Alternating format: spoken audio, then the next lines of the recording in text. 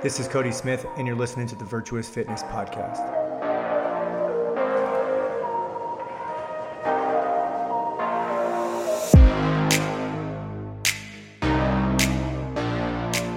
All right, what's up, you guys? Welcome back to the Virtuous Fitness Podcast. Today was probably one of my favorite interviews in the most recent past. I actually had the opportunity to sit down with Dr. Nick, also known as the Fittest Doc, on Instagram. However, right now at the time of recording this show, he actually got hacked on Instagram and his account has been shut down. So you won't be able to find him on there, but he is a doctor that works for a Steady MD, which is essentially an online / remote modeled medical practice. And what I love about it is that Dr. Nick really shed some light on a lot of the issues that he sees in the medical community currently and how healthcare as a whole is ran in the United States. And there's a lot of things that he talks about in this show that resonated with me on a personal level, just simply because I am married to somebody who is in the medical community, and some of the things that we often have conversations about, he actually covered in the show. And especially one of the biggest ones is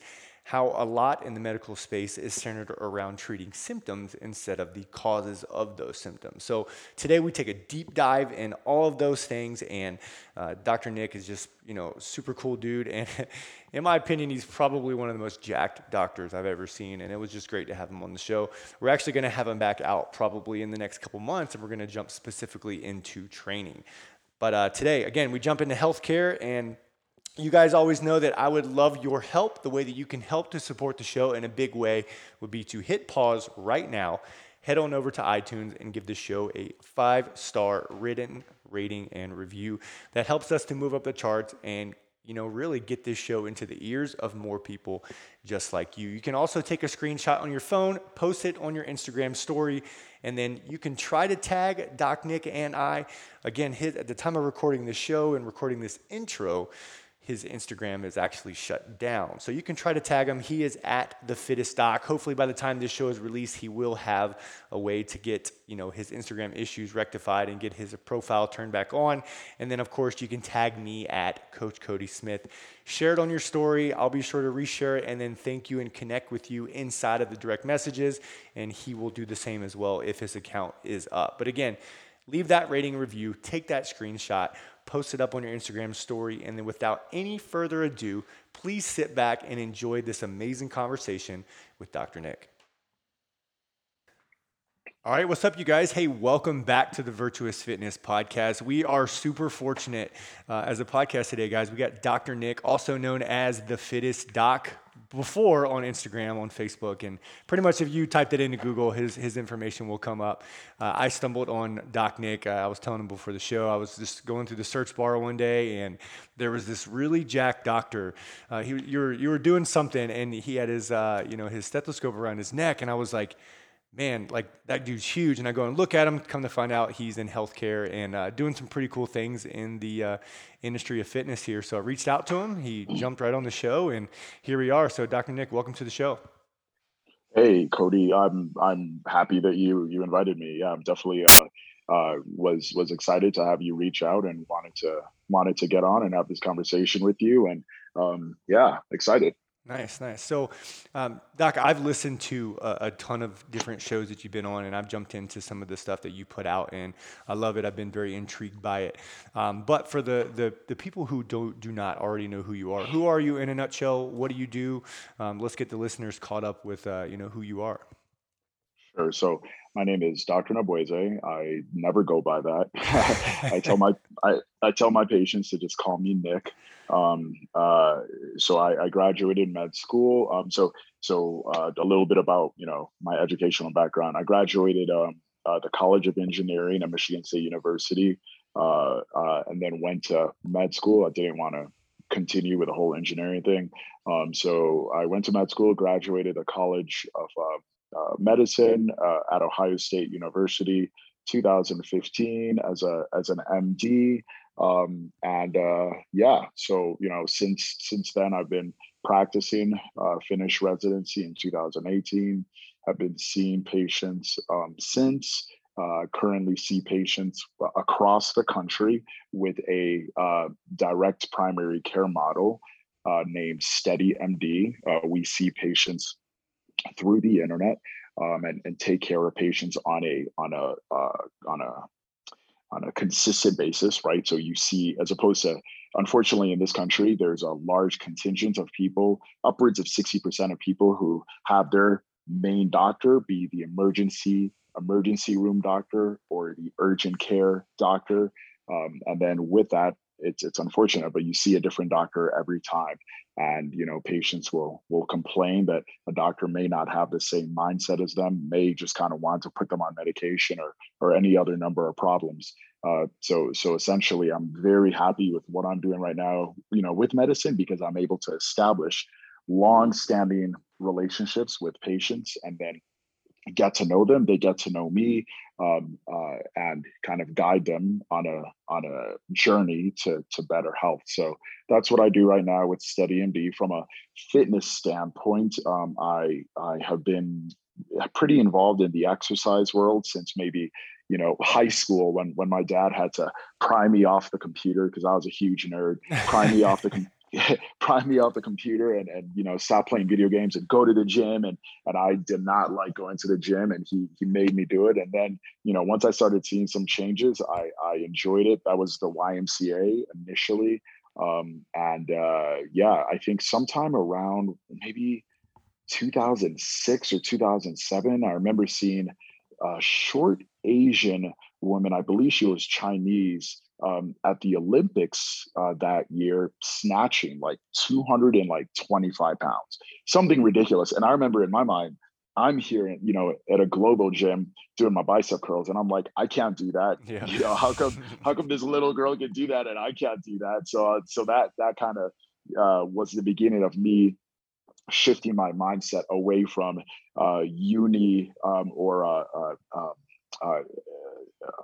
simple movements, not non-compound movements, to more multi-joint compound movements, and that kind of essentially me shifting my mindset away from the whole bodybuilding thing that kind of everybody starts with, and less towards bodybuilding. I don't do that anymore. I haven't done that now in over 10 years. And so I started CrossFit at about maybe like 2010, 2011, and I've been doing it for a while now. So it's what I enjoy doing. And I think I've been a CrossFitter at maybe 6 or 7 gyms around the country at this point. You know what's interesting about you too is that there are I can think of so many doctors over and this is probably something you run into all the time, right? Like I can think of so many doctors over my course. Like I've been coaching in 10 years. I've been in the CrossFit community for, the same amount, right? And prior to that, I had some global gym experience and things like that. But throughout my CrossFitting time, I can't tell you how many clients have come to me and said that their doctor was so against, CrossFit and stuff like that. Like, where do you think that comes from? And like for you, like, how did you have such a different mindset towards like, for me, I'm like what we do in the gym is a beautiful thing. I couldn't think of why anybody would think that would be bad. So for Mhm. you, where did that mindset shift come from? And, how did you gain the perspective that you have on it now? Okay, so I'll answer the first question. I think that where that comes from, unfortunately, is popular culture, Hmm. right? What's the narrative? What's the common narrative behind CrossFit in popular culture? Oh, CrossFitters are like vegans. They just can't shut up talking about CrossFit, And then, unfortunately, another popular notion as it pertains to CrossFit is that it's unhealthy and that it is unsafe. When you look at the numbers objectively, it's actually one of the safest things you can do per 1,000 hours of training.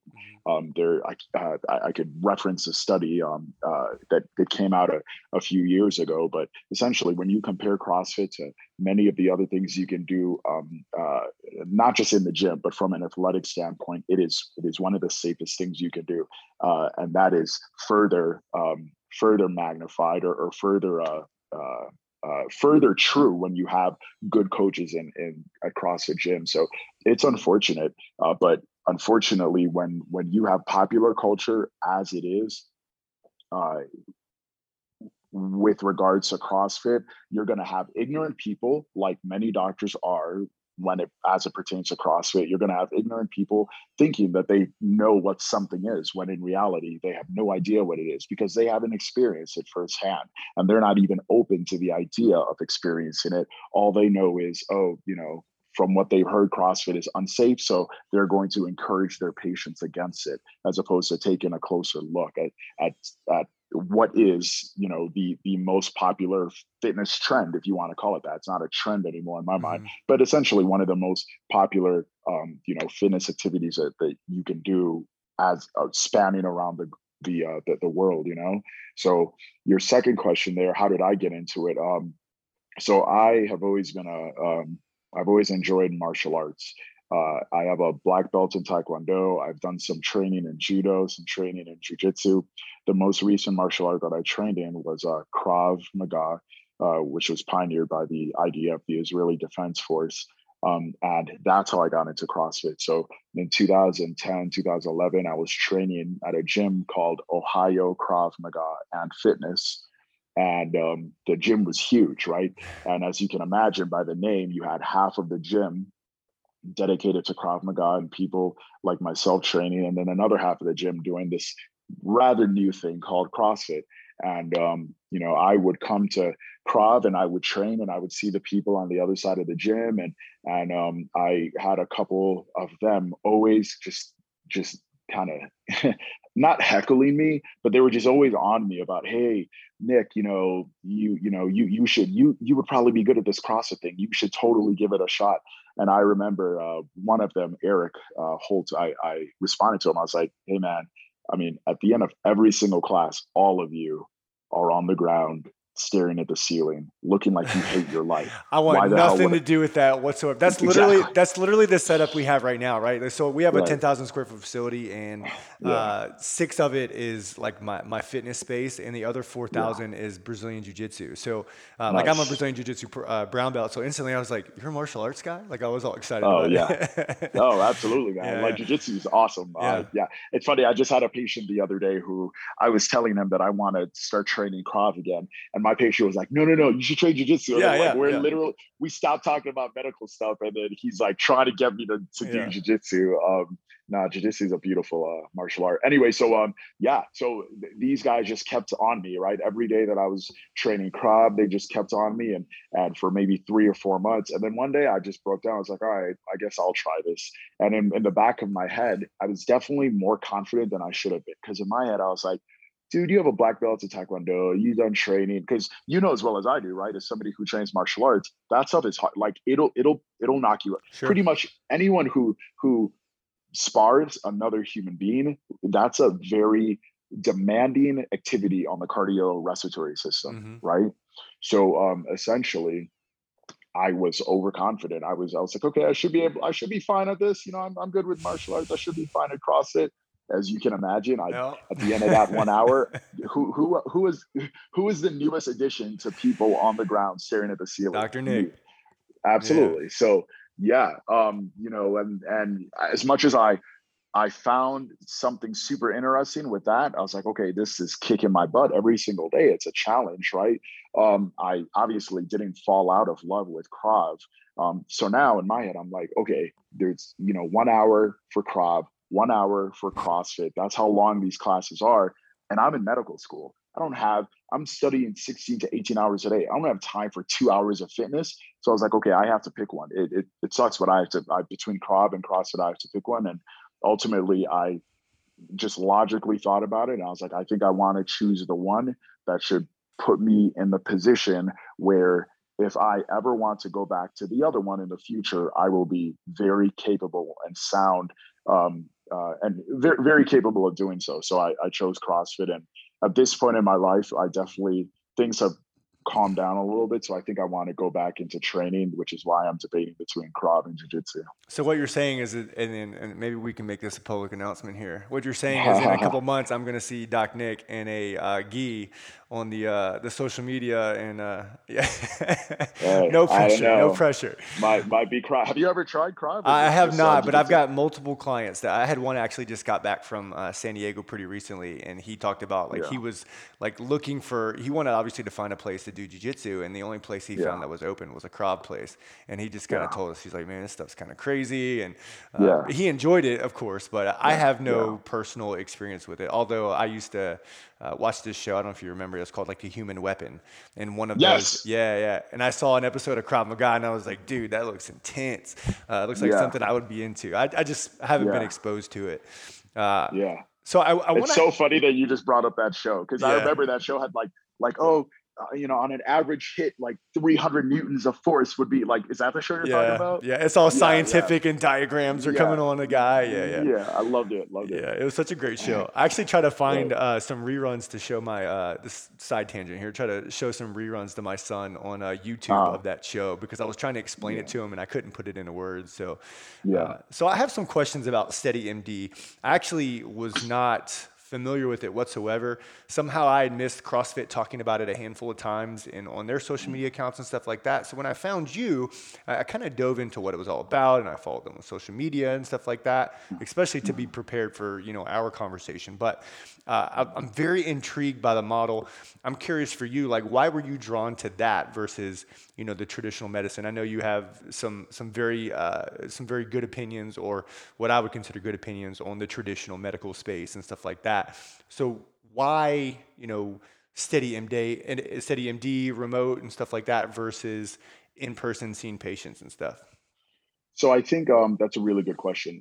Essentially, I think that most doctors, I mean, I would damn well hope that this is the case, but I think that most doctors, if not all, go to medical school with the genuine hope and desire of getting out and being able to treat patients for the rest of their lives, not just put a band-aid on things, right, but actually being able to improve patients' health, and kind of leave them better than they found them. Um, now, despite the fact that that may be the initial desire propelling many people to medical school, they get out, and if they spend any time in practice, especially as I'm a primary care doctor. I'm not a specialist. So maybe specialists are different, but I Mhm. highly doubt it. But as a primary care doctor, I can tell you that the aspiration, the dream that I just kind of painted for you is not how it is. Instead, how it is that you have to see 20 to 30 patients in the clinic every single day for a medical group to stay solvent, for them to stay afloat. And essentially, that is sustainable from a business model for physicians, but I don't think that it's sustainable from a patient centered model.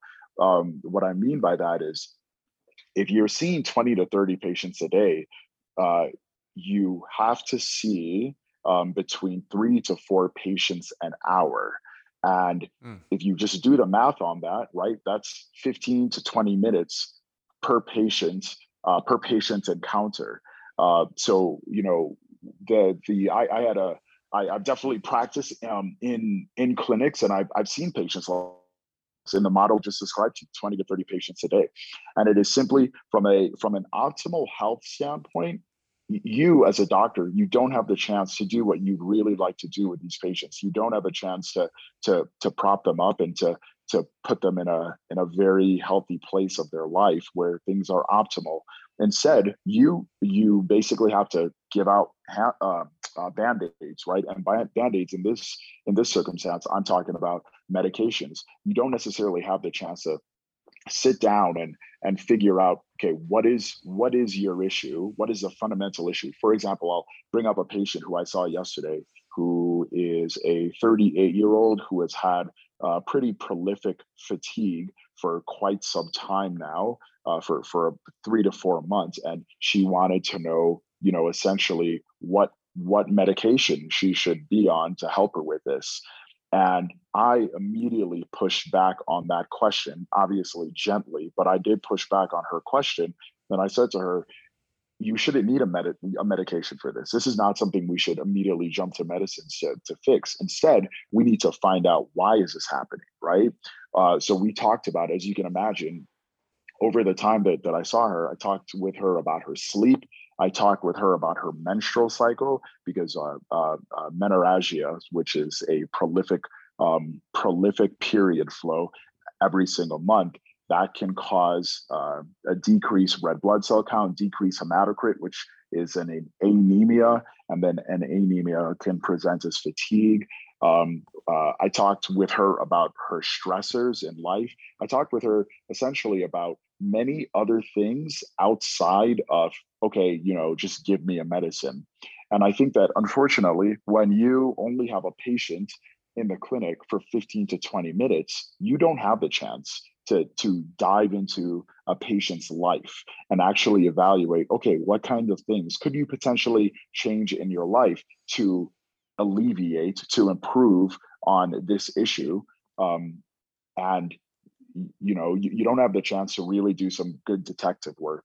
So this is not the problem that I'm bringing up isn't necessarily a problem with physicians around the country. What it is in reality is that people like to think that doctors are kind of the top dog in their offices. They are not. Instead, there are administrators commonly above us, and administrators are not healthcare practitioners. They did not go to med school. And unfortunately, the bottom line is that administrators only see the bottom line. They will oftentimes force doctors to see that many patients per hour, to see that many patients in a day, because they know how much the clinic needs to make to stay afloat. And that if a doctor is seeing less than a certain amount of patients every day, but the flip side of that is that if the doctor is spending more time with every patient in any given encounter and actually doing well by that patient, actually doing everything that they can to improve that patient's health, which to me means potentially looking to see what medications you can take off of their list. You shouldn't, as a doctor, be wanting to put patients on more medications. You should be looking instead, what optimizations can we make in their lifestyle to take patients off of medications and essentially put them in a healthier spot. And unfortunately, I can tell you that you do not have that time when administrators are forcing you to see 3 to 4 patients an hour. You simply do not have that time. So the difference with me and why SteadyMD spoke to me when I started, when I started working with them, is because we don't have that time constraint. The patient who I just mentioned, who I saw yesterday, the lady with 3 or 4 months of fatigue, our visit was an hour and 20 minutes. And as you can imagine, in an hour and 20 minutes, I have the opportunity to dive deep into her history, to ask her very in-depth questions, to get to know her on more than a cursory basis, more than a superficial level. So, I hope that answers your question. Yeah, that actually went pretty deep. And recently I've got a story of one of my team members on my martial arts side. He was struggling with some like deep like stomach pain, and he couldn't really put his finger on it, and he was put on a number of different medications. He was given some antibiotics that actually caused a very severe reaction of anxiety, right? Like now he's having panic attacks, and all these different things are going on because he was just prescribed all these different things. So for me, I was sort of frustrated with that, and just kind of listening to him talk about it and some of the struggles that he had. And he had to go out network to find a doctor that would essentially figure out what was going on with him. And obviously, so there's frustration that I got to see as a friend and as a owner to him and stuff like that. And see, and that's the thing. What yeah, you just mentioned is I didn't even touch on that, and I think that's important that you say that. Medicine, all too often, too many people feel that medicines are benign, and by that I mean that, oh, it's just medicine; it's not going to hurt you. There is no medicine that we can touch on that doesn't have some adverse risk potentially. Even things that are pretty much in everybody's medicine cabinet, ibuprofen, right? So ibuprofen is something that's an NSAID. It is a non-steroidal anti-inflammatory drug, like Aleve, like diclofenac, like so many other medications. And one of the main side effects of NSAIDs like that are GI distress, ulcer formation, which can cause stomach upset and can cause a litany of other issues. So I think that what you just implied is a very huge thing, which is that I am not a fan of physicians or even patients, because there are definitely some patients who come to their doctor saying, I want to be put on this medication. And essentially what they're doing, this is just human psychology, but they're only paying attention to the potential benefits. They're never paying attention to the potential ramifications. What are the potential risks? And if your doctor is not discussing with you before putting you on a medication, hey, these are the potential side effects, these are the potential consequences of this medication, then that's a doctor you should be avoiding, because everything is not, when it comes to medicine, everything is not rosy. It is every physician, before prescribing a medication for a patient, should be doing a balance in their brain of risk versus reward. And essentially, if the reward does not outweigh the risk, why am I going to put a patient on a medication? If the reward does outweigh the risk, and for whatever reason, a physician determines that the time course that this patient needs to be on a medication is a limited time course, and because it's a limited time course, there's a minimal chance of side effects, or any other reason that makes them think, okay, there's a limited chance of side effects. Okay, then that's a good person to put on medication. But I that's the biggest thing that I stress to my patients, that medications are not benign and that there are potential risks. So that's something that your doctor should be discussing with you. Yeah, when I hear you talk about that, the first thing that I think about is, number one, why isn't medicine just practiced like this all over the globe, right? Like, why is it so? My wife, who is a nurse at the local hospital here, she's got a lot of very strong opinions about some of the things that she sees and disagrees with and stuff like that. For sure. All that. So hearing you talk about that, like I said before we got on the show, is like there's so many things that you talk about that confirm me on the other side of things that I hear from my wife from the hospital and stuff like that. But Mhm. when you were talking about the meeting that you had with your client, hour and 20 minutes long, you're asking her about what, in the coaching space, these are unsexy things to talk about: sleep, stress Mhm. management, like how much are you Mhm. training, like your Mhm. bowel movements, your menstrual cycle, like all these things they're not the quick fix. They're not the, Right. here, take this medicine. Or for me as a coach, here, try this 30-day challenge. Here, try this supplement. Like, it's always like, well, let's dig into, some of the deeper things and find some of the causes to what you're experiencing. I know as a coach who's more, very entrenched in like trying to be as evidence-based as possible, I'm always looking long-term for my clients. I'm always Mhm. looking like, cool, what is this going to do to you 5, 6, 7, 8 years, 10 years from now, both your training and nutrition, all these different things, versus as like, Mhm. let me fix you by tomorrow. You know, Right. do as a medical professional, do you guys get like I've read on your profile, you're level 1 certified. I'm sure you've got other training certifications and stuff too. You're also nutritionally certified. Are these things that you find in the medical community that other doctors are pursuing, or is there formal education to even, have the types of conversations that you're able to have? There is formal education. This is, especially with the internet, right? There's Hmm. formal education available for so many different things. It's just, you just have to be the type of person who states, to yourself, well, first of all, can admit to yourself that you are weak in an area, and then kind of pursue the education necessary to refine your skills and Hmm. to be able to help your patients with that area that you used to be weak in. So, to answer your question more pointedly, no, these are not things we get trained in medical school. Hmm. And I am definitely I've never been one to sit here and say, oh, this needs to be added to the medical curricula, simply because I know I experience firsthand what's in the medical curriculum. And it's already stressful enough. It's Sure. already loaded enough. I don't think that it would be appropriate to you know to belabor it with even more content. But I do think that it is something that it's very prudent, for example, with the whole CrossFit level 1 certification. That is something that I wanted to partake in. That is something I wanted to learn simply so I could speak with more authority with my patients when they want to start CrossFit or start any other type of training.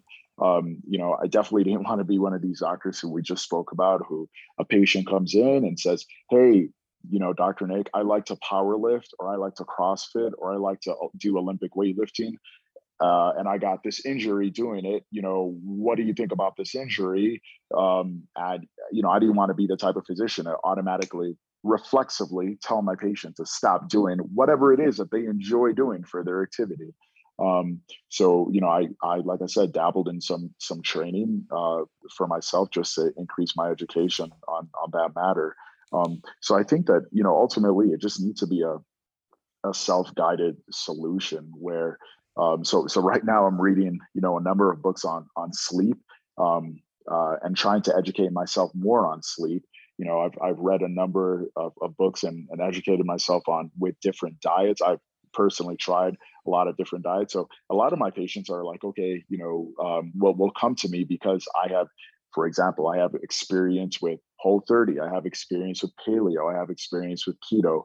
Am I on any of those right now? Absolutely not. But I have experience with them, right? I'm not going to tell somebody, hey, you should stop doing that because I read in some magazine or whatever that it's a bad thing. Because ultimately, doctors we definitely, especially I know myself, I try to keep things as evidence-based as possible, but you have to keep in mind that despite the fact that that is our goal, or that should be our goal, we are all influenced by popular culture notions, which is like what I talked about earlier, right? With CrossFit, what is the pop culture notion on CrossFit? I can damn well guarantee you that no doctor is over here recommending against CrossFit because they read in a study that CrossFit is damaging or too risky. That's not there are, at least to the best of my knowledge, no studies that say that. Yet you will have doctors recommending against it, and it's simply because it's in a kind of pop culture and popular notion. So I think that ultimately, whatever it is that we find ourselves commonly coming across with patients, and that we're honest enough to realize that we're not strong in, and we need to get better in for the sake of our patients. It's kind of incumbent upon us to go down that road, to seek out training and further training, and to be able to speak with more authority on the given subject matter. I love that too, and I'm pretty sure there's a bunch of listeners right now. Like, how do I find Dr. Nick? How do I contact that dude and get him to take care of me? Because I personally think of a lot of experiences where there was a reactionary answer versus like one that was really listening.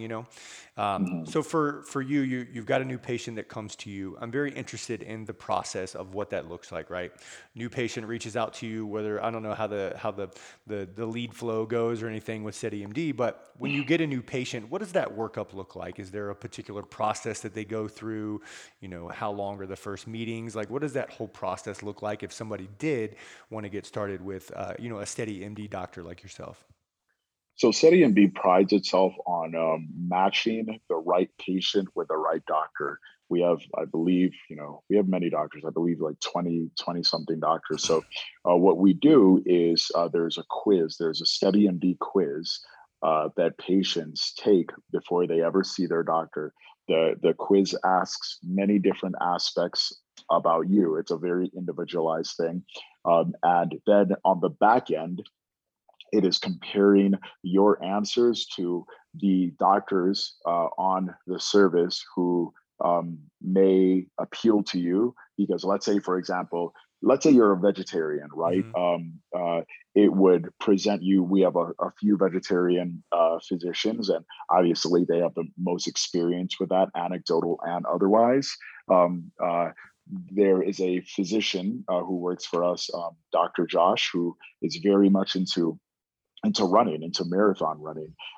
So, if you take the quiz and you're describing your activities, and marathon running is something that you do, the SteadyMD quiz will not necessarily recommend me. It's going to recommend Dr. Josh. It's going to recommend other physicians who also partake in the activities that you partake, simply because in the real world, when it comes to a long-standing relationship with your physician, that connection matters. That alignment of mindset matters. No doctor wants a patient who is argumentative, who is resistant to recommendations and suggestions. And by the same token, no patient wants a doctor who won't even hear them out, who won't listen to them, who will automatically swipe away, or not swipe away, but automatically bat away at whatever whatever they say or whatever they bring up, or is dismissive. Patients want doctors who are going to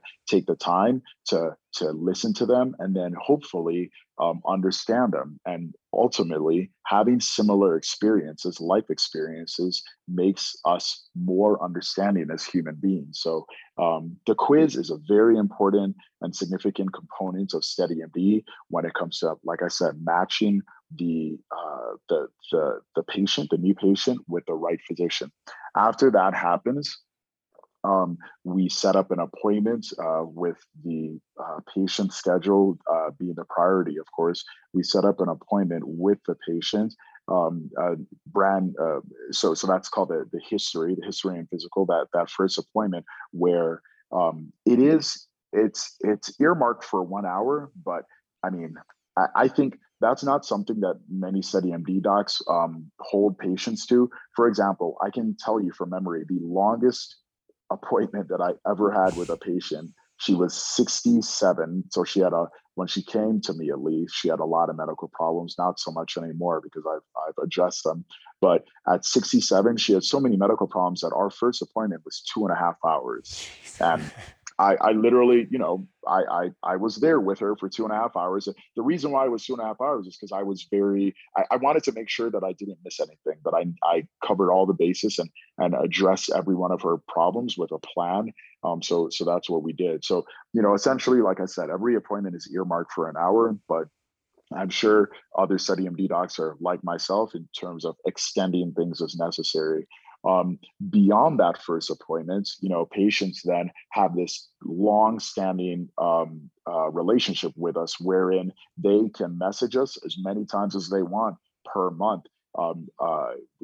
If I have sometimes patients messaging me with, "Hey, Dr. Nick, I'm having increased anxiety today," and that sometimes people will want a modification of their medications. For example, I have a number of patients with Graves' disease, with Hashimoto's thyroiditis, with medical issues that legitimately need medications, chronic medications to stay on top of. So sometimes we'll need to modify those meds. Sometimes they'll need refills, so they can just drop in the chat, "Hey, Dr. Nick, I need a refill," and I take care of that. Or if they have a new problem, they can just as easily message me, and pretty much all SteadyMD docs respond within 24 to 48 hours to all of their messages. Sometimes patients want a formal appointment follow-up.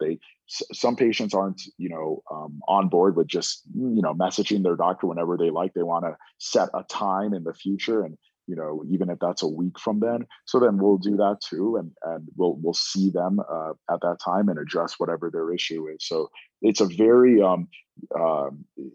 we all pride ourselves on that connection with your patient and being able to attend to them when they need it, which is a huge difference as compared to most of the reality in the primary care world in person. Unfortunately, most patients have the experience of not being able to see their primary care doctor for 2 to 3 weeks, sometimes 4 weeks, because their primary care doctor is booked. So they have to set an appointment a couple weeks out. Meanwhile, whatever issue you have to deal with it for that time. So, this is very different in that you let us know what the issue is, we discuss it, come up with a plan, and address it immediately, as opposed to having to wait for a follow-up appointment in the future. And then lastly, there are no copays with us. So anytime that you send us a message, anytime that you establish a follow-up appointment, there are no copays. We don't. That's not the business model of SteadyMD. So it's that monthly fee, and then under that monthly fee, you can message your doctor as much as you like. You can have as many follow-up appointments as you like, no copay.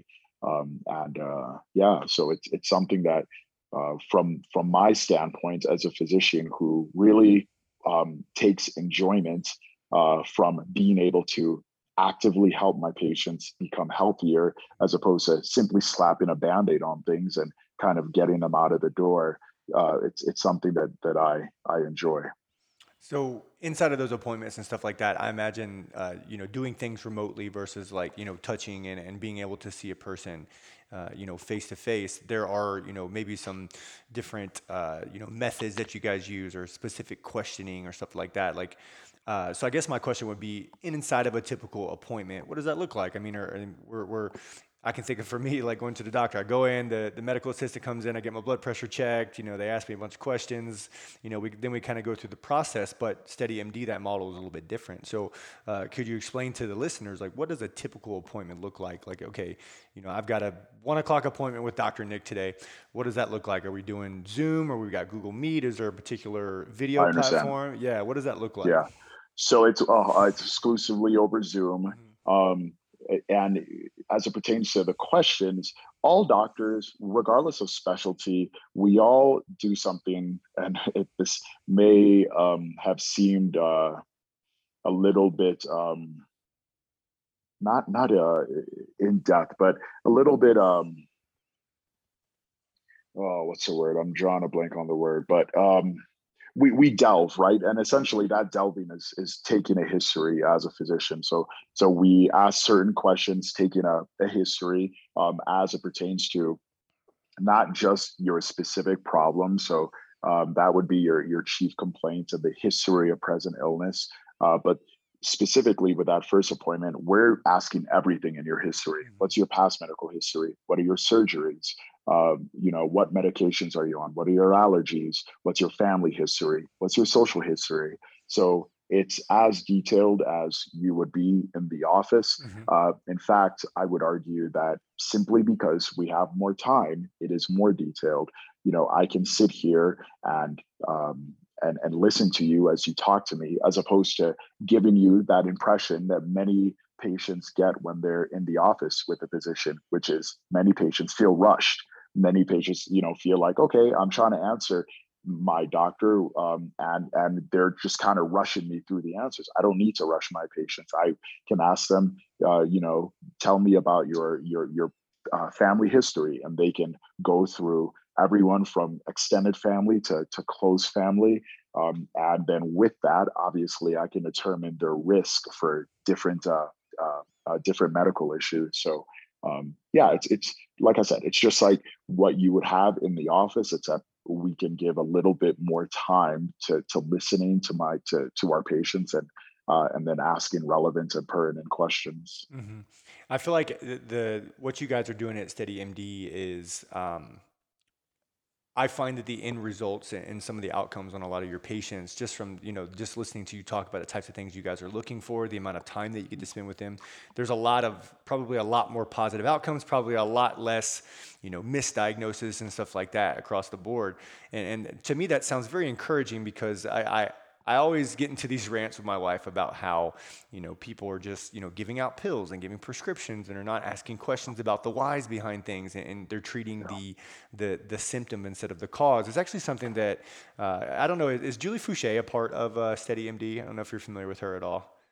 I'm very familiar with Julie. Yeah. No, she is not. Instead, she's familiar with another thing that I'm associated with, CrossFit Health. Uh, She's very involved in CrossFit Health, and she's an awesome practitioner. Yeah. So I was listening to her podcast a number of years ago, and one of the things that she kind of harped on for the entire show was about, treating the symptom instead of the cause, right? Passing out pills. And Right. then I heard you on Yes. Ryan Fisher's podcast talking about that very thing.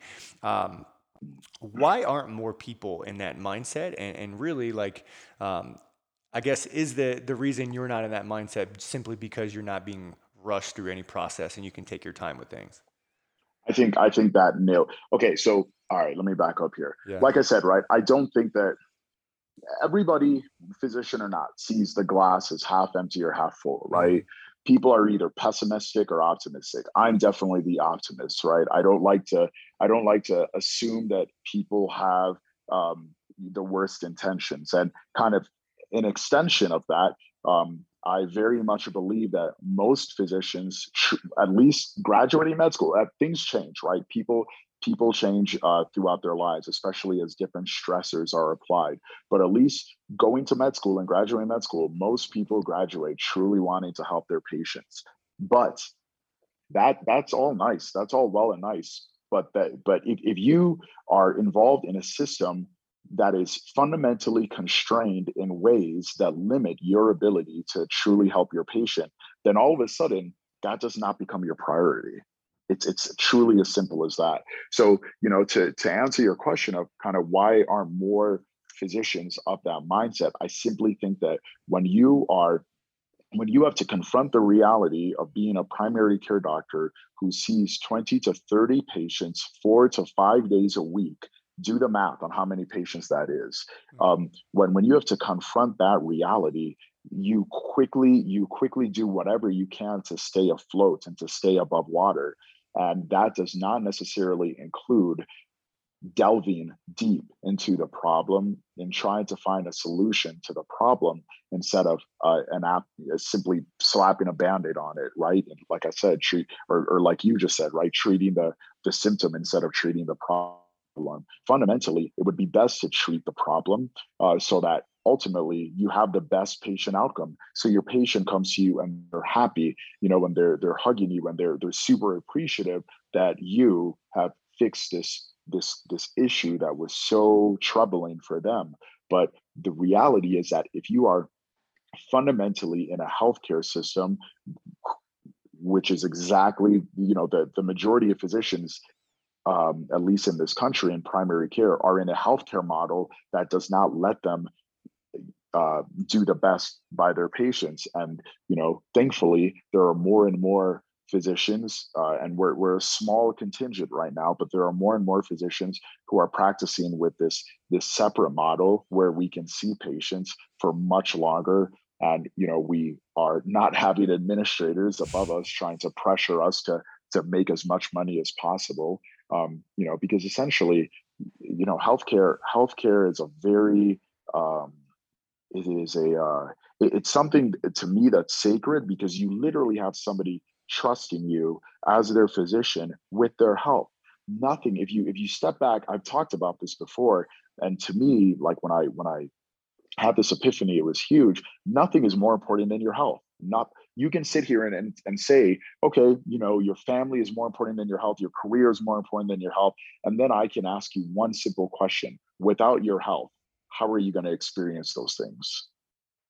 Without actually, if you had very poor health and you were on your deathbed, how are you going to experience more time with your loved ones? How are you going to experience, the joy of rising through the ranks in your career? You're not going to experience those things. How are you going to, experience being out in nature and enjoying time with friends, doing things that you enjoy? You're not going to experience those things without your health. So, in my opinion, healthcare is a very intimate thing that you should have with your patient. And like I said, if they have to be in a position as the patient where they can trust you, and the current state of healthcare, wherein you don't have time with your patient, you have to rush them through. It's essentially a pill mill. It's not optimal.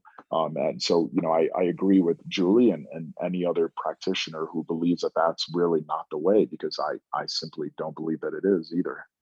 Do you, with this, the current model that we kind of see in the United States, and I mean, that's obviously the only one I have experience with, right? The Mhm. current model of, the medical profession in the United States is very much obviously what you're talking about.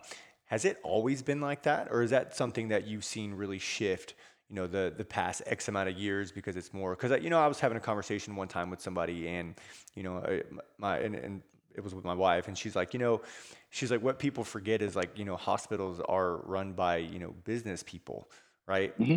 Has that Yes. always been the model? Because I mean, as a businessman, like I run multiple businesses, like I want to make money, I want to cut profit. I also want to take care of the people that I take care of. But Right. obviously, like there could be such a separation from the CEOs and the board members and all the people that run the hospitals versus guys like you who are on the ground. You're doing the work. You're taking care of people. So there's this huge separation. Has that always been the way, or is that something that has kind of transpired over the past 10, 15, 20 years? Or I guess what do you know about the history and when did this transition take place? So, I'm a big believer in shutting my mouth when I don't know what I'm talking about. Okay. And with that said, keep in mind I recently graduated from med school, right? Okay. 2015 from med school, 2018 from residency. So I don't have the firsthand experience that answering your question would imply. Hmm. But from what I've been told by older doctors, no, it has not always been this way, Hmm. right? There has been a fundamental transition as healthcare made administrators and made hospital systems more and more money. This shift has taken place to a greater and greater extent, and things have just gotten worse and worse. Hmm. I remember when I was a kid, and you can probably agree or disagree with this, but I remember when I was a kid, there were many more single physician practices all over the United States. Oh You yeah. could go to a doctor's office and it was quite literally only one doctor, right? These days, you would be hard pressed to find that. Instead, what you will find are medical groups where you have many different doctors all under one building. And then oftentimes that medical group is owned by a hospital system.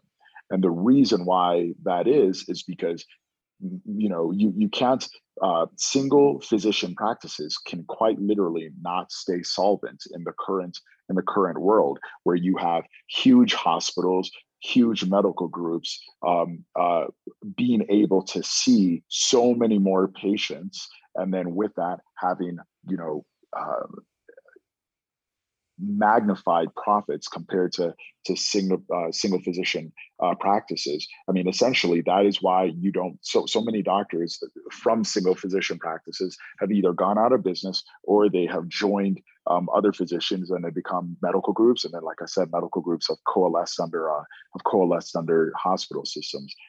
Because of exactly what your wife has been stating, which I entirely agree with, that that these hospital systems are huge. They make a significant amount of money, and with that, they have business minded people at the helm.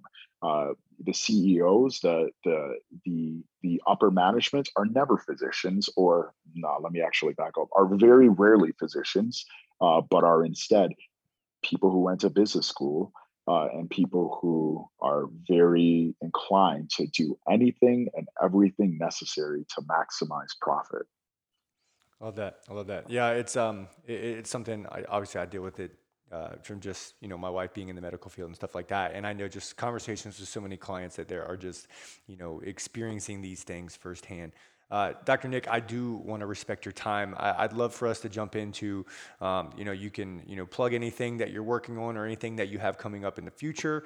Where can people learn more about you? I'm sure there are probably hundreds of people that are like, that dude's going to be my doctor. Like, how do people reach out to you and learn more about you? Yeah, so primarily I see patients through SteadyMD, as we have talked about earlier. So that's just www.steadymd.com. You can take the quiz. After you take the quiz, I hopefully will pop up and be one of the suggested doctors if I am licensed to practice medicine in your state. I'm currently licensed in about 35 states across the country. So there's a good chance that I will be able to see you. Otherwise, as we kind of alluded to at the very beginning of this, I do have an Instagram page, the Fittest Doc. However, within the last couple of days, I don't know how it happened, and I'm trying to figure it out. But I did get hacked, so I don't have access to my account. So if anybody in listener land happens to know somebody who works at Instagram or could help me kind of fix this problem, I would very much appreciate it. If you do happen to know anybody and you could help me and kind of connect me to them, my personal email is thefittestdoc@gmail.com. Same thing as my Instagram name, and I would definitely appreciate your help. So that's pretty much where you can find me these days. And I would love to answer anybody's questions who reaches out. All right, cool. And Doc, again, I'll punch your email down in the show notes to the show when it comes out. I'll probably get it out a week from the time of us recording it right now, and we'll see if we can't, land something to get your page turned back on. I know you put out a ton of good information on there, and I'd love to, be a part of getting you turned back on again. So, Doc, thank you so much for your time, man. This was super enlightening, and I'm sure that the listeners gained so much knowledge from it. Hey, I really appreciate you inviting me on to talk to you about this and to nerd out with you. And definitely, I kind of wish we would have talked more. I'm a huge into CrossFit and just training, and so maybe sometime in the future we'll talk about that. I love talking about. Just got to get you back on. That's all it is. That sounds like a second interview to me. hey, we'll do that. I really appreciate people like you. Coach Glassman, back when he was at the helm of CrossFit, often made the analogy that coaches are, or rather, he said that doctors are lifeguards and coaches are essentially trained people to swim, and that we need less lifeguards and more people training people to swim. And I think everyone in the room, when he said that at the CrossFit Health seminar before the pandemic, absolutely agreed with that. And I agree with that too. I think that coaches provide a fundamental benefit to society to only the people who make it through the door and consistently keep coming in.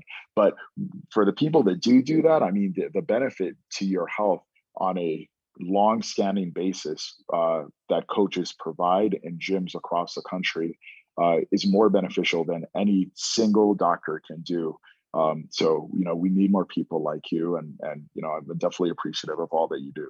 Great. Thank you so much. I appreciate that a lot. Yeah. All right, Doc. All right, Cody. Thank you so much for spending some time with me today and tuning into the Virtuous Fitness podcast. I release episodes every single week. You can find me at Coach Cody Smith and the gym at Virtuous Fitness WA on Instagram to stay up to date with all things Virtuous Fitness. Before you go, head over to iTunes and give this show a rating and review. That is how we grow this show and make it even more impactful for you. Thanks again for tuning in, and we'll see you on the next episode.